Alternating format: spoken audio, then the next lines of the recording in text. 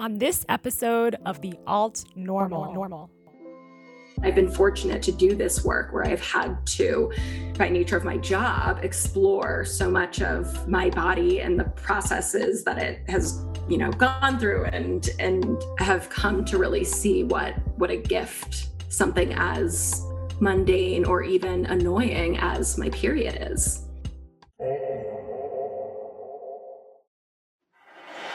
Another coronavirus vaccine has shown to be highly effective. Welcome to the Alt Normal, an exploration of the diverse voices on planet Earth. Joe Biden will become president of the United States. Doing the critical work of rebuilding a healthier, more sustainable alternative future at the intersection of self, community, and the planet. We live in uncertain times. Powerful moment of revolution. How we choose to steer the path will determine what kind of alt normal we consciously remake together. Everyone has a part to play. Let's rise. Shift and support this exciting new reality in the making. The Alt Normal. Hi, I'm Tiffany Wen, the host of The Alt Normal.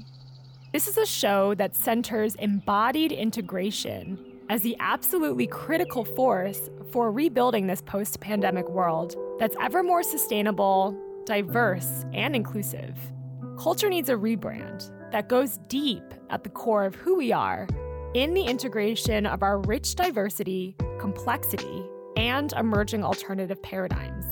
Let's be real.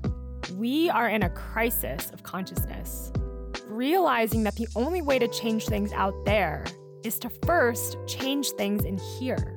The power structures and institutions can only take us so far. To see a world that's diverse and inclusive for all actually requires us to change from the inside out, shifting into actionable models of power with one another versus power over one another.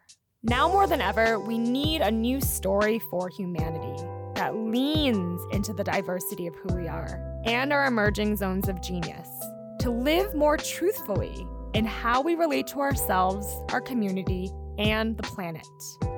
So let's pick up those forgotten pieces of ourselves to rebrand our story of humanity from one of separation to one of integration.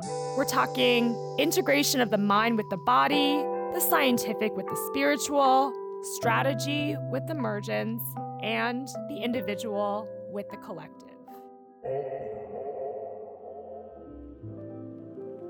This show is produced by Resonance, the creative practice of dig, seed, grow, a methodology that powers our core capabilities in branding and content creation. Our mission is to design resonance between brands and their most valuable audience to drive the greatest possible impact.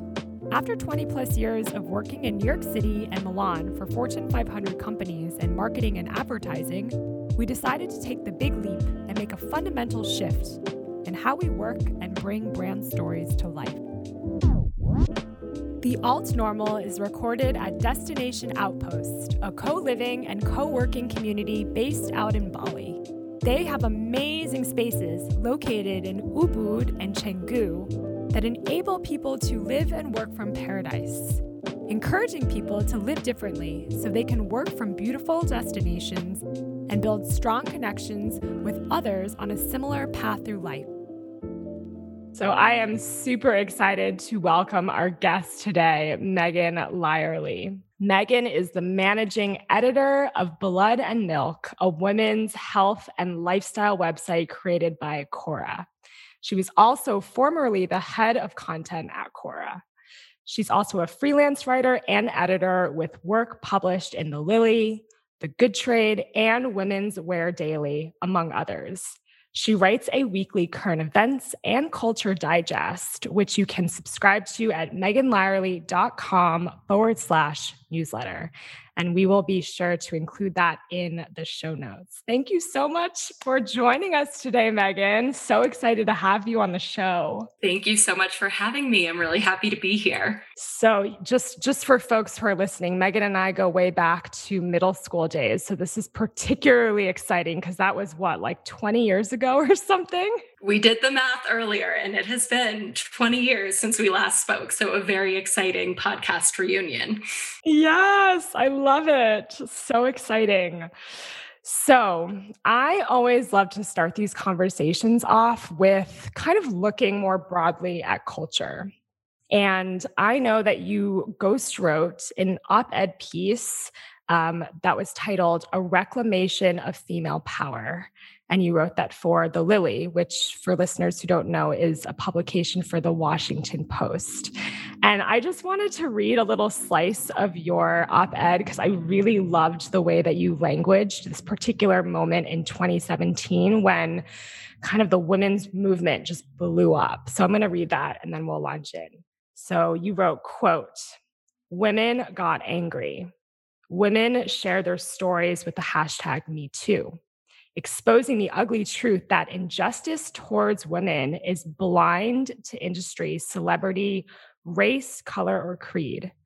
Women shared stories of work trip hotel rooms becoming places of fear and dread, of showers turning into unwanted peep shows, and business conversations littered with innuendo and even propositions for sex. These stories were difficult to hear, but 2017 will always be the year the narrative changed. Feminism was Merriam-Webster's word of the year. The Silence Breakers were Time Magazine's Person of the Year. In 2017, we gathered as friends to discuss policy. We wrote blog posts and articles to break our silence. We donated money like never before to threatened organizations. And despite legislative roadblocks and nightmarish setbacks, we marched onward," end quote. Wow. Powerful, powerful words.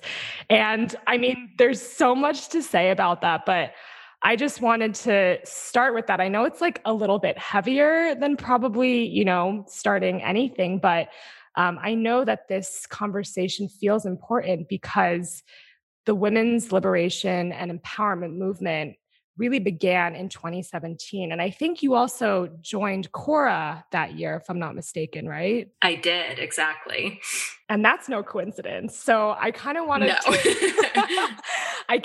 to start off our conversation with, you telling us about your personal relationship and personal journey with this bigger women's liberation movement that we have been experiencing for the past 3-4 years. So my story begins, I think, from a place of naivete. And I know that a lot of people were not surprised by the 2016 election results.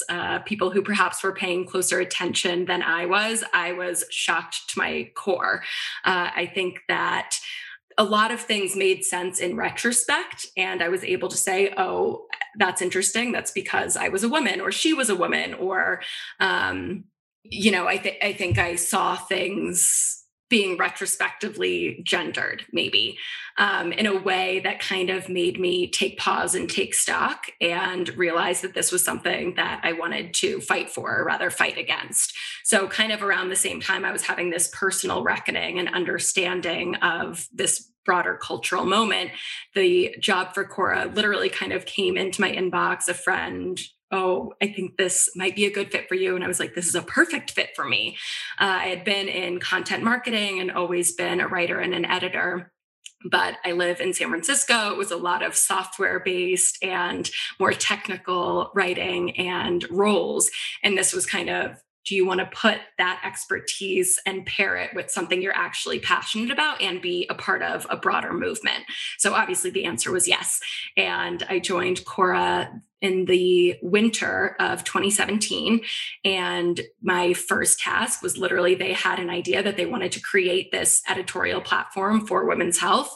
That was kind of it. It was a thesis, a framework, and they said, build this. So I kind of took all of those things that I was learning, seeing, observing, and kind of got to learn along with, the growth of the site, if that makes sense. Wow. Stars aligning. There's no visible manifestation of that than your own personal awakening and receiving this opportunity at Cora. And so let's kind of dive into Cora. You were their head of content for 3 years, and you're still managing director of this content hub called Blood and Milk, which we're going to get into in just a bit. And for me, when I look at a brand like Cora, and by the way, the website and just the visuals and the storytelling are so beautiful and so compelling. And like when you start looking, it's just hard to take your eyes off of it and to stop being curious, because I think the brand and like the work you've contributed to really has that sort of mesmerizing and quality that's also quite strong in its activism. So I love that balance. Wanted to shout that out. And as a B Corp too, Cora has, done things right, not just on product level, but also in terms of impact, in terms of community, content, et cetera. So basically, I would love for the uninitiated here listening in, can you start off by telling us what is Cora, right? And how does Cora think about the word impact? Such a good question. So Cora began as a tampon subscription company. So it was kind of the Tom's Shoe model of, for every subscription to our quarterly tampons, we provide pads and reproductive health education to girls in need. It's since evolved into, I think, much more of a holistic offering for women's health. But in terms of impact specifically, that giving piece was there from the very beginning.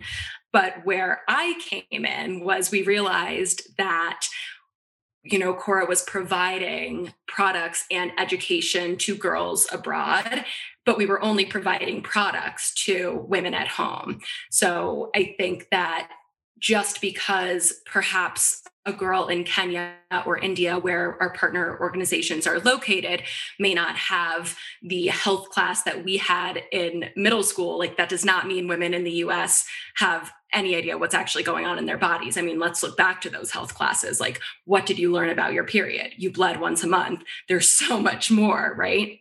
And so that's when the idea and the genesis of Blood and Milk came to be, because there's so much that even as educated women in our 30s, we don't know, we don't understand, and there's no kind of community around. So I think when Cora thinks of impact, it's absolutely global, and it's providing education and products that girls need. And then I think it's also kind of domestic and community-based in how we approach our offerings, or Cora's offerings, for our customers. Yeah, I love that piece where you are creating impact abroad, but not for the women at home that were buying your products. And I guess there are these two levels that I want to explore more with you. And so maybe we can start with this like beautiful impact report that you guys created.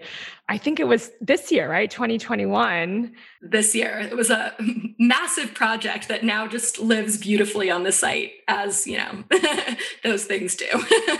As those things do. And, it's called, for listeners, it was called Closing the Circle, right? And it was looking kind of at the brand more broadly from the last 4 years or so.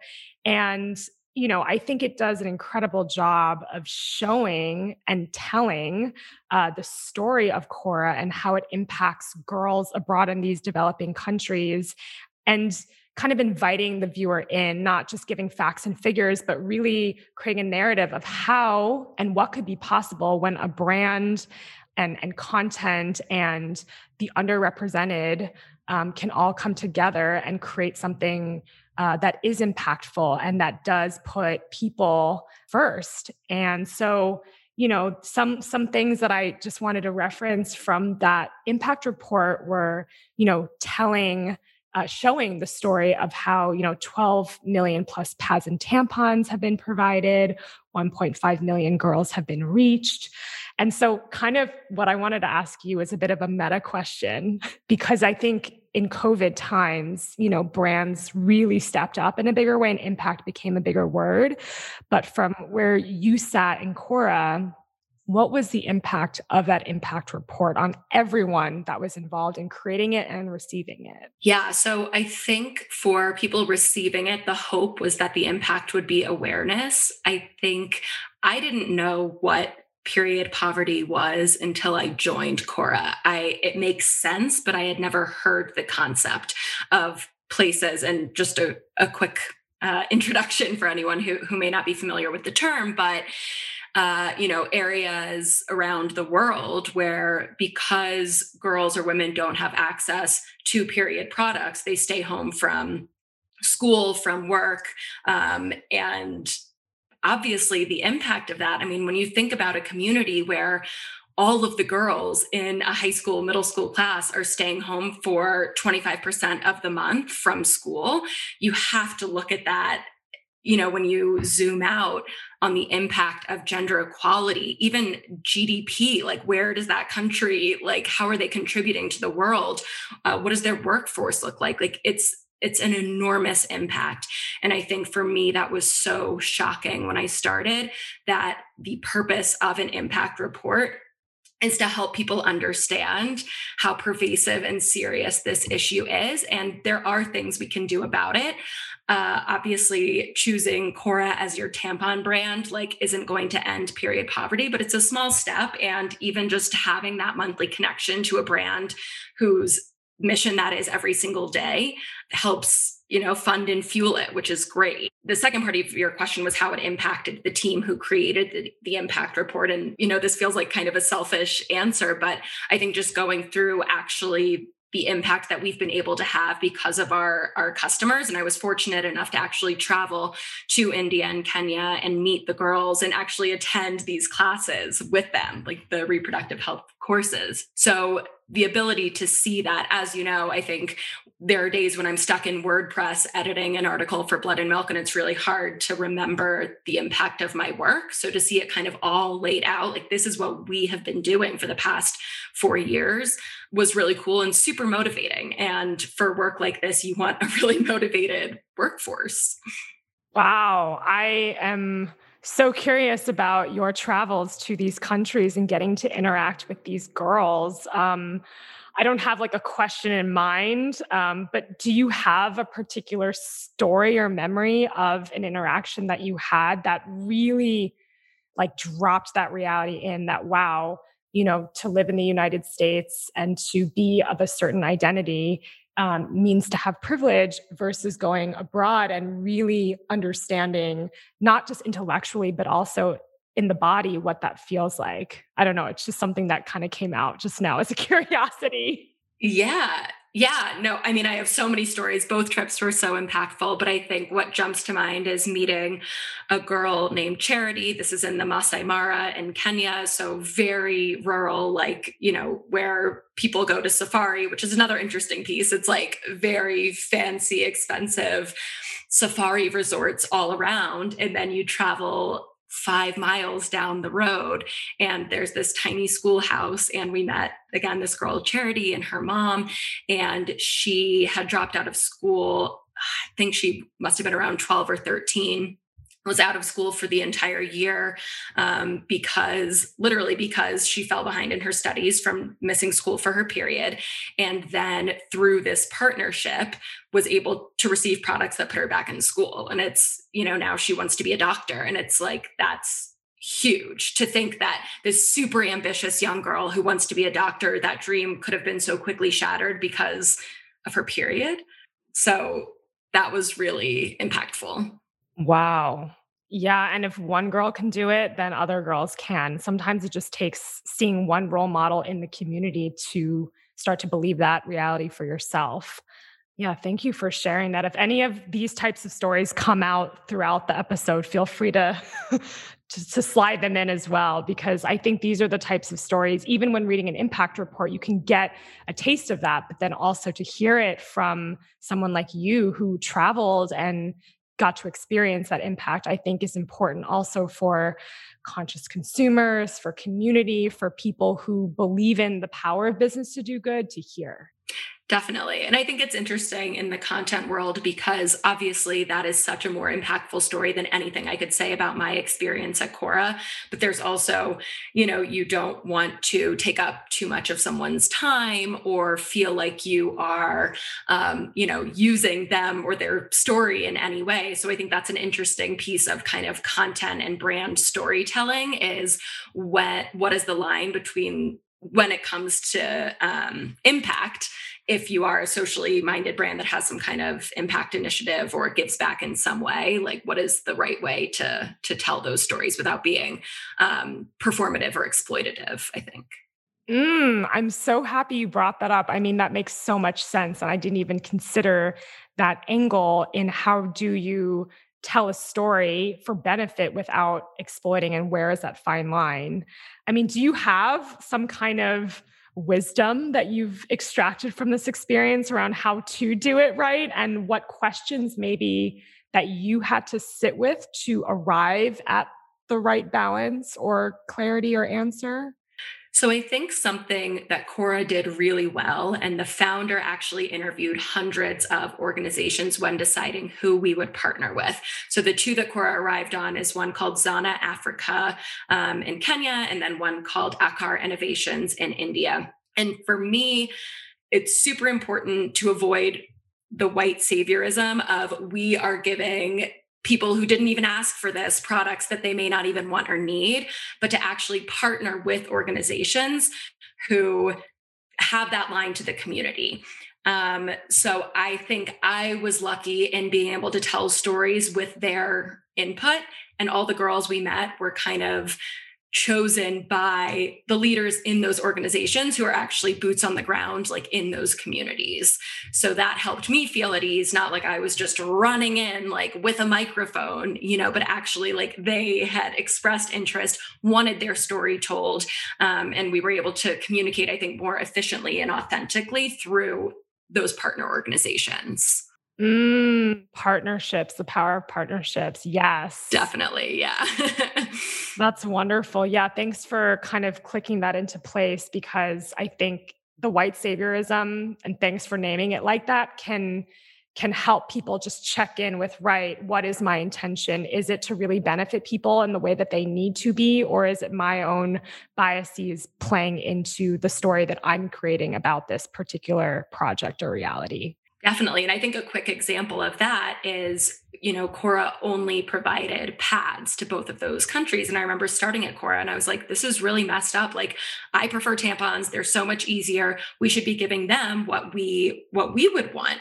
And that was such a centered way of looking at it, because in these cultures, like, they don't want tampons. There's something about the insertion and it doesn't, sit well in these communities. So they exclusively use pads. They don't want pads. And for me to assume that we were, giving them something less than or second rate was really indicative of how little I knew and how I was centering myself in the story.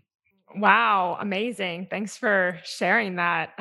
What an experience to shift out of that and to, right, just look at those assumptions and just name them for what they are, and to allow that be a learning for the whole team and community. Yeah. Yeah. So we have a lot of guests on the show that talk about this thing called stakeholder capitalism, which is this idea that if we want to move capitalism in a more conscious direction, we need to consider all people that are involved, all people at stake, not just investors and shareholders, but people in the community, like we've talked about, customers, vendors, suppliers, employees, right? Every single person that touches this thing called the brand or the business are part of that ecosystem. And so, this other arm of Cora that we touched on earlier is around the community, and kind of how Blood and Milk seemed to have originated was to speak more directly and truthfully with this community. So I don't want to put words into how Blood and Milk came about, but I just wanted to frame up this question with, you launched this beautiful content ecosystem. I love the name so much. And for listeners, who aren't familiar with this, I just want to maybe pull out a few headlines that are part of this content ecosystem, and then would love for you to kind of tour us on what it is. Headlines like what to eat during each phase of your menstrual cycle, the link between IUDs and depression we need to talk about, or what you need to know about postpartum masturbation, like all topics under the sun. And it gives me goosebumps just even thinking about the fact that there is a place where women can speak so freely about topics that we all share. So maybe you can tell us, how did this whole project, this whole arm of Cora get started, and what is it all about? Yeah, big question. So, and a fun fact, that postpartum masturbation piece is like one of the top 5 articles of all time. Like consistently, there are hundreds of thousands of people on that, any given month. So it's super interesting. And I have learned so much. So basically how it started, as I said earlier, was, we aren't educating women here. So of course we wanted a piece on menstruation that ties directly to the product. But I think as any good marketer knows, you need content outside of, okay, here's an article on menstruation with the CTA to buy our tampons. So then it became a conversation around, well, what else does a woman who has landed on blood and milk to learn about her period? What does she care about? And some of the immediate answers were fertility, sex and intimacy, body and body image. So I think we started with maybe 7 or 8 pillars. And then a couple of months into it, I realized we really didn't have a home for mental health. And I think my initial kind of gut was mental health is interwoven through all of these topics. It doesn't need to be a specific vertical. And I feel like I was very wrong. There's not really necessarily place to talk about anxiety and depression in any of those verticals that we already had. And then, of course, June 2020 came around and I realized the same was true about race and intersectionality. Again, I was kind of like, we have this in having different voices and trying very hard to have diverse authors and voices on the platform. But again, there was no place for them to talk specifically about their experience with Blackness or their experience as a member of the LGBTQ community. Like we needed our own hub for that.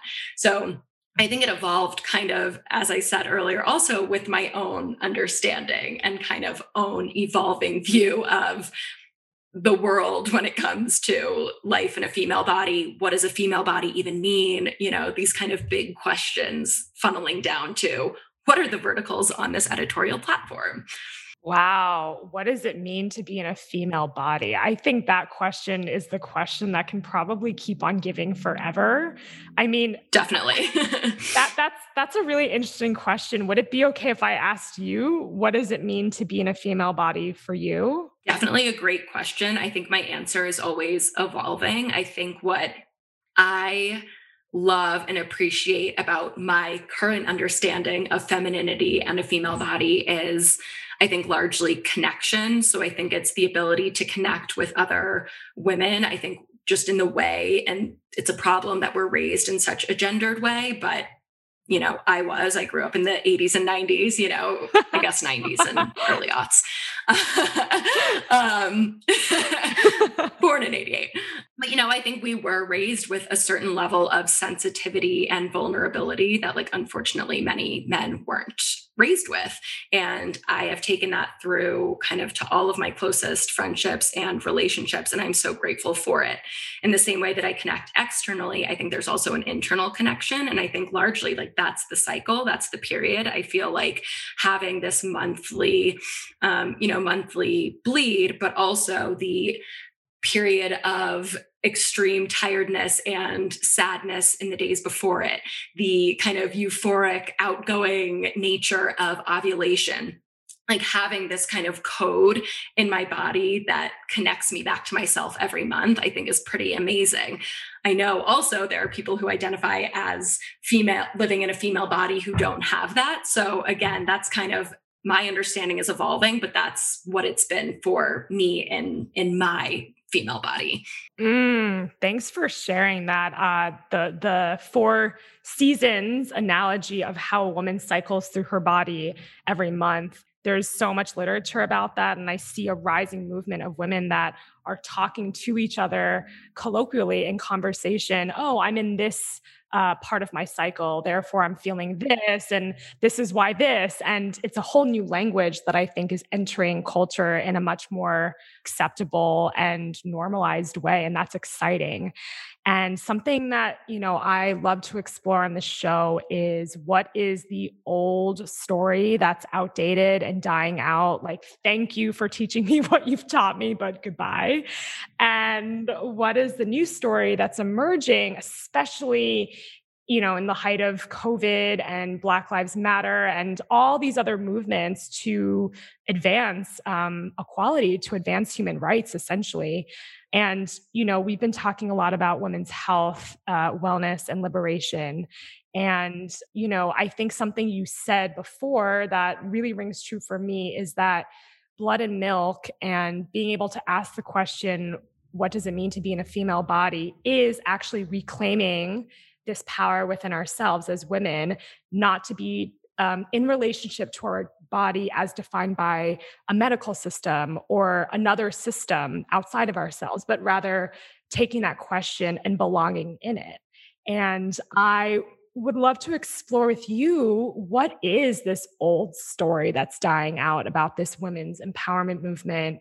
And then what is this new story that you see emerging that excites you, and perhaps you are living it currently because you are evolving in it? Yeah. So what comes to mind immediately is the connection to self. I think that, and this is opening a whole other can of worms, but we've seen kind of all of the op-ed takedowns of the girl boss, and how many female founders did we kind of cancel, I'm using air quotes, in 2020. And I think that we put, it's influencer culture as well, putting people on a pedestal and trying to take what works for some successful woman or group of people and apply it to ourselves. And I think that I personally have been working very hard to reconnect to my intuition. What is my body telling me? I can get a million Instagram ads a day about a different smoothie that'll really, make my mornings amazing, and someone else's workout routine. And instead, it's waking up and listening to my body and what I need. And then I think, obviously that's starting on a very small scale, but I would like to see us evolve to a place where our feminism is more intuitive and less, what's the word I'm looking for? Kind of like performatively copying other people in a way. Another ladder to climb. Right. Right. How is something that's so deeply inherent, such a birthright to you, how can you actually create that space to explore that within yourself and not necessarily be influenced or, defined by something or a measure outside of yourself that doesn't necessarily work for you, but maybe culture kind of slaps on and says, well, it should work for you. And totally. And especially with this, kind of faux feminist branding, it's like, you should do this, think this, say this, if you're a feminist. And it's like, what does that even mean? Which is a whole other topic we could get into, but kind of what does it actually mean to be a feminist, and how do you stay authentic to yourself within that kind of community and movement? Well, I would love to go there if you would like to explore that a little bit more. I knew you were going to ask, and I was like, oh God, I don't have an answer.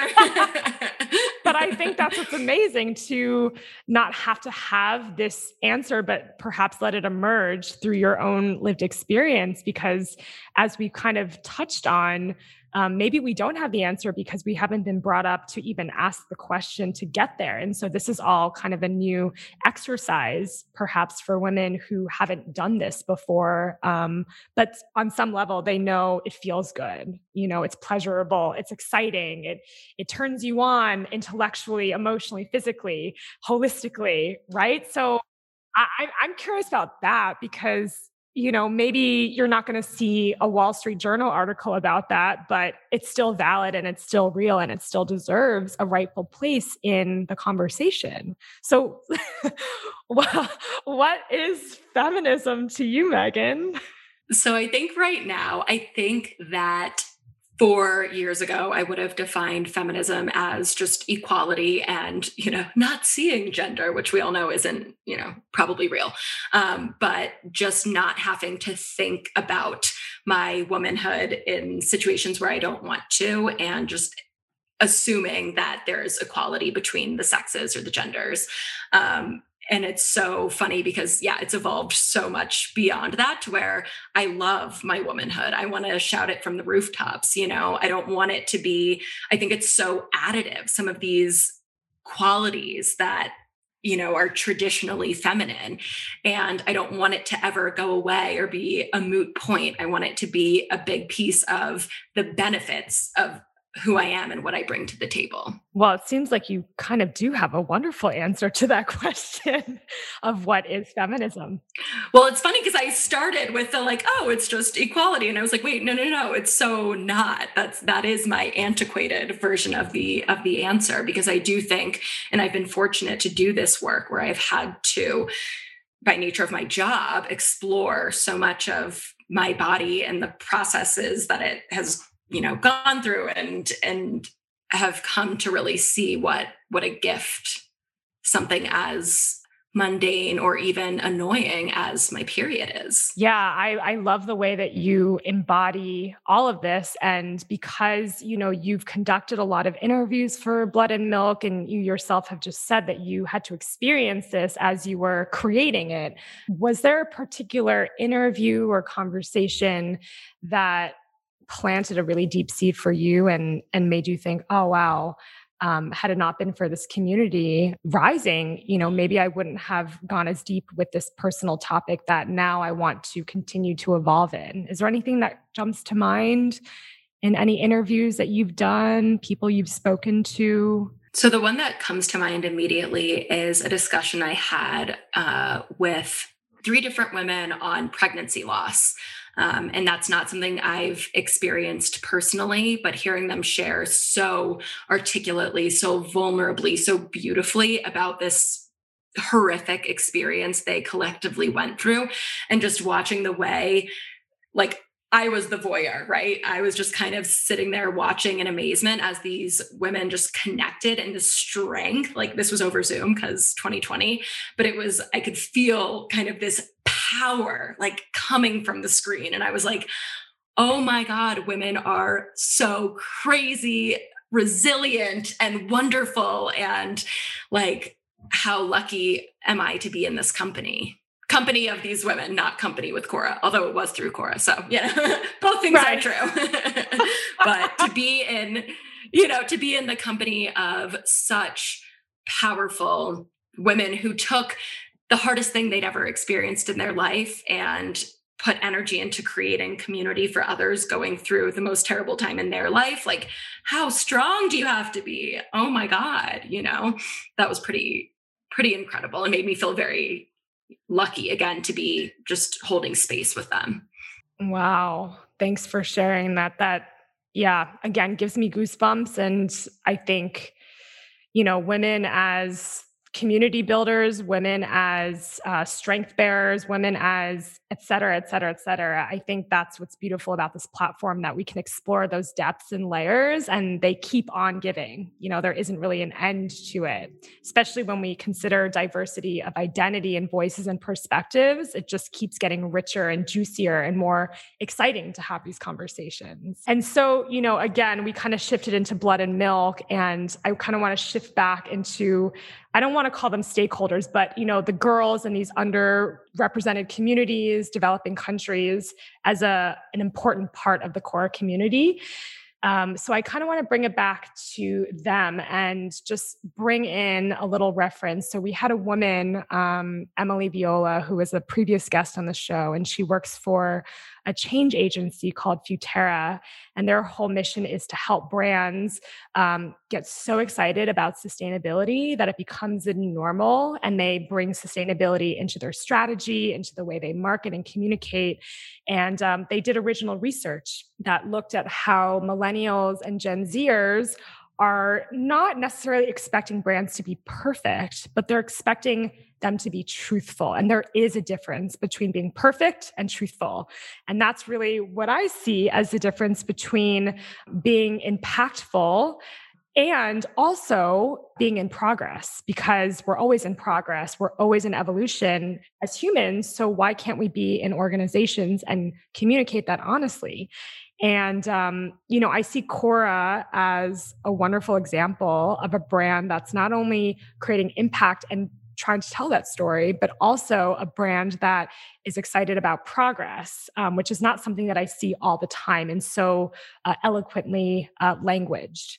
So, in the sort of realm of what's the old story, what's the new story, in your time at Cora, what do you see as sort of the new story of how brands can impact and be in progress? Like, have you learned anything about what it means to be in progress and to own that progress in your time at Cora? I think you alluded to it before, but I think it's transparency. I think that people don't want to be greenwashed when it comes to sustainability. They don't want to be sold a story about how Cora has ended period poverty when it comes to impact with the girls in Kenya and India. But they want to your point, see the progress. And I think something that I think Cora has always done well is acknowledge that it's a small company and a small team, and there are issues and problems. And I think even more with the sustainability portion of the brand, like they still sell applicator tampons, and we know that that contributes very largely to landfill.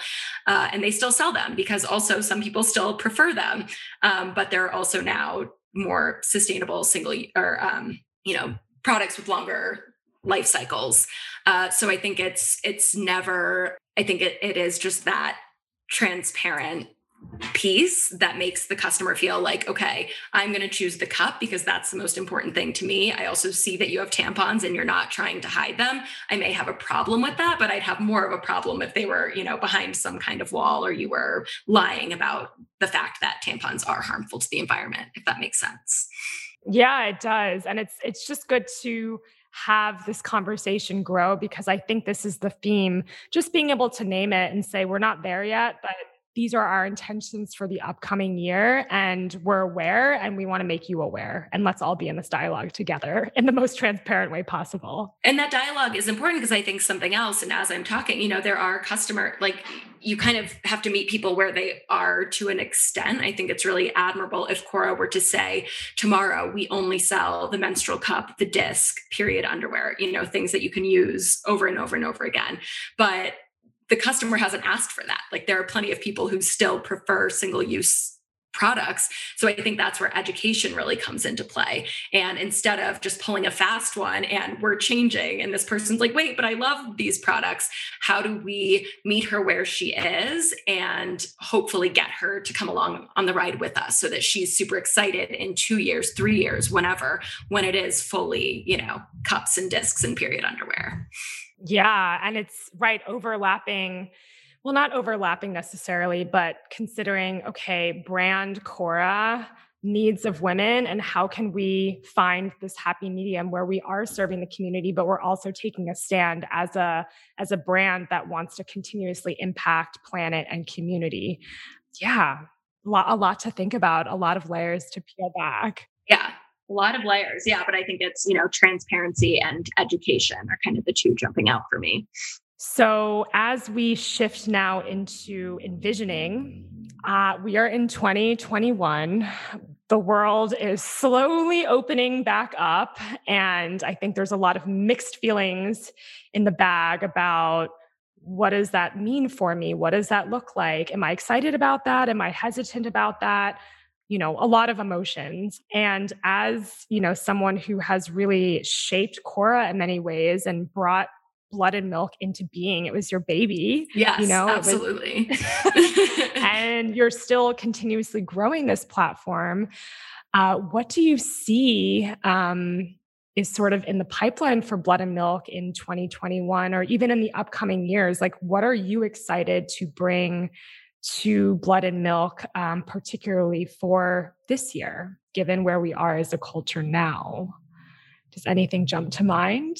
It's such a good question. And I think the great thing and where I feel very lucky with Blood and Milk is, like I've said, I get to learn alongside of it. And a lot of Blood and Milk's evolution is kind of from my own like personal learnings. And I think race and intersectionality is the perfect example. Like that was obviously a response to George Floyd's death and Black Lives Matter in June. I think prior to that, in March, April of last year, we were focused pretty much solely on mental health because obviously the world turned upside down and that was the content our readers needed. So it's almost hard for me to predict what 2021 will bring content-wise because I first need to see how we're going to be feeling as 2021 kind of continues.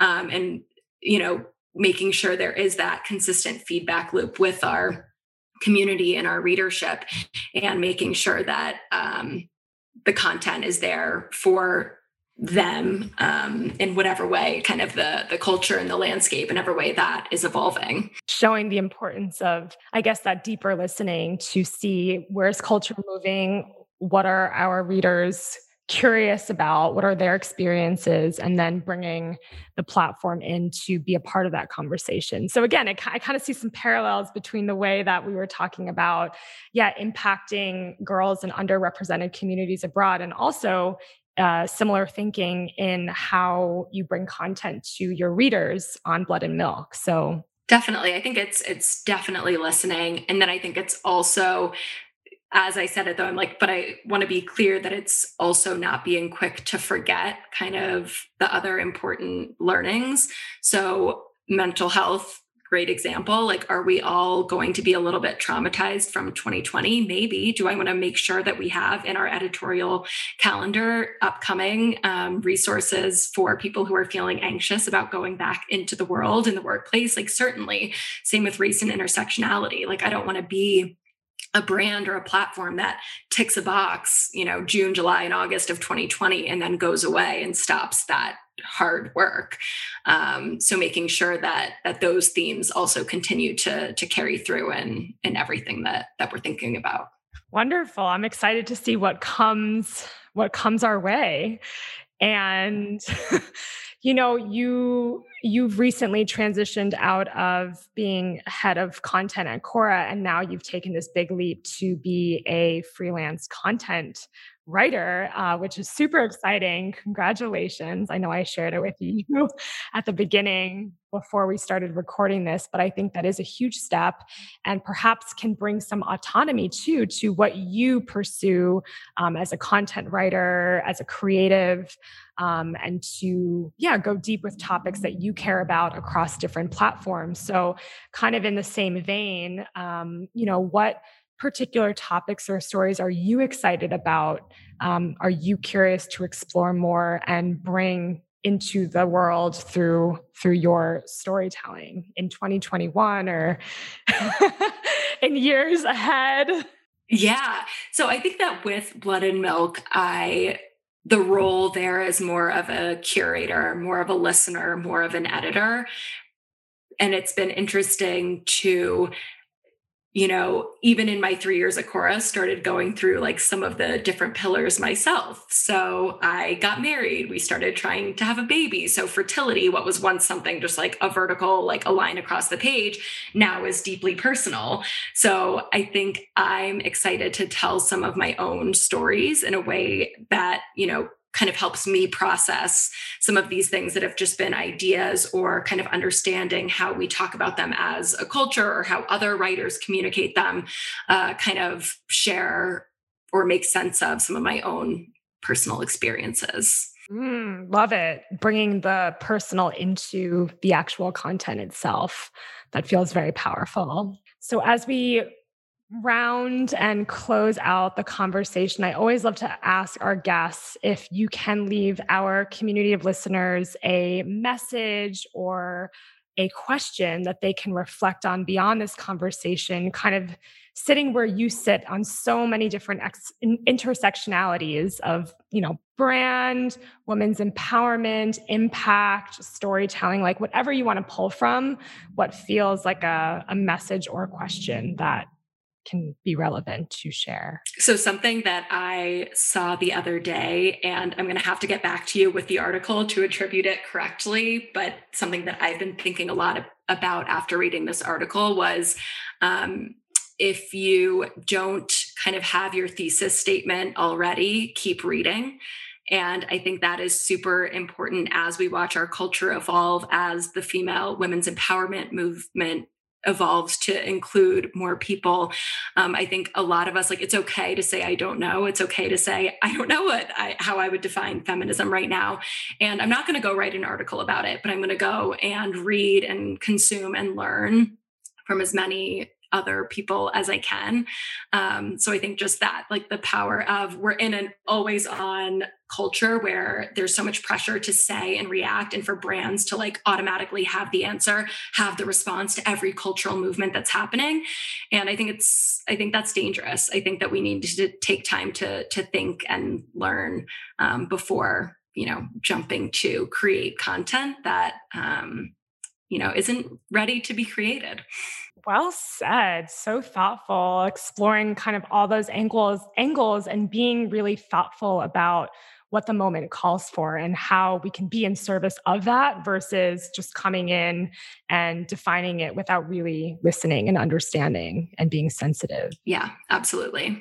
Amazing, Megan. What a pleasure to be in conversation with you and to, just really appreciate what you do and what you bring to this larger conversation. And I mean, before we close out, for those who want to connect with you or, maybe have you contribute to, their particular publications, is there a way that they can get in touch? Yeah, absolutely. So my website is just meganlierley.com. I am off of Instagram currently, which feels great. And then if they're interested in learning more about Blood and Milk and Cora, that's just cora.life or bloodandmilk.com. Thank you so much, Megan. It was such a pleasure. Thank you. It was so fun chatting and seeing you after so many years, and such a great conversation. So thank you for having me. Thank you. And for all of our listeners, if you feel uplifted, shifted in any way, please spread this episode. Give us your feedback. We always welcome that. And we will see you next week. The Alt Normal. This show is produced by Resonance, the creative practice of dig, seed, grow. If you enjoyed this conversation, please show us the love. You can subscribe, share, or leave a review. We'd be so grateful to help us amplify these stories far and wide. Thanks so much.